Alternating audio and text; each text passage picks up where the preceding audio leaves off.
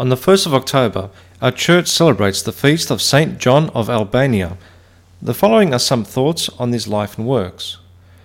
Born in the 12th century in a province of Albania, John's exceptionally fine voice brought him to the Royal Academy of Music in Constantinople. There his natural talent was trained by teachers who marvelled at the clarity and brilliance of his tone and brought him to the attention of the emperor himself. He was summoned to the royal palace to perform for the emperor. John's magnificent voice held the sophisticated audience in hushed reverence, and he was invited to share dinner with the royal household.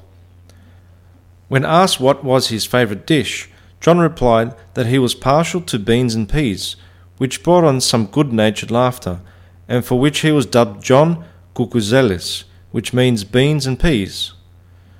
John was in much demand for the beauty of his voice, and with the emperor as his patron, great things lay in store for him. He became a man of great importance and interest throughout the city because his artistry was one of the greatest of all time. The admiration of his music lovers who flocked to see him failed to bring him a sense of fulfillment. He felt that there was something lacking in his purpose. No doubt John had many hymns of faith in his repertoire, and soon he found himself longing to get away from the crowds in order to find the solitude where he might draw nearer to God, rather than just singing about him in the multitudes.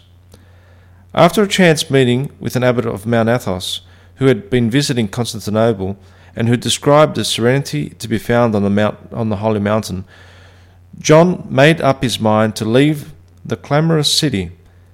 Fearing he would offend the emperor, who had so graciously sponsored him, he chose to slip out unnoticed and simply vanished, telling no one of his whereabouts. He was received incognito at the monastery of the Great Lavra, where the monks accepted him as a shepherd and where he assumed the duties of a novice. Unrecognized in his cloister, it was all he could do to refrain from joyfully singing, which would have revealed his identity. With his true identity a secret, he tended the flocks on the mountainside while the outside world wondered at his disappearance. At the emperor's direction, a search was underway for the voice that was no longer heard in sweet song, no longer lightening their burdens. John meditated, prayed, herded his sheep, and drew even closer to God.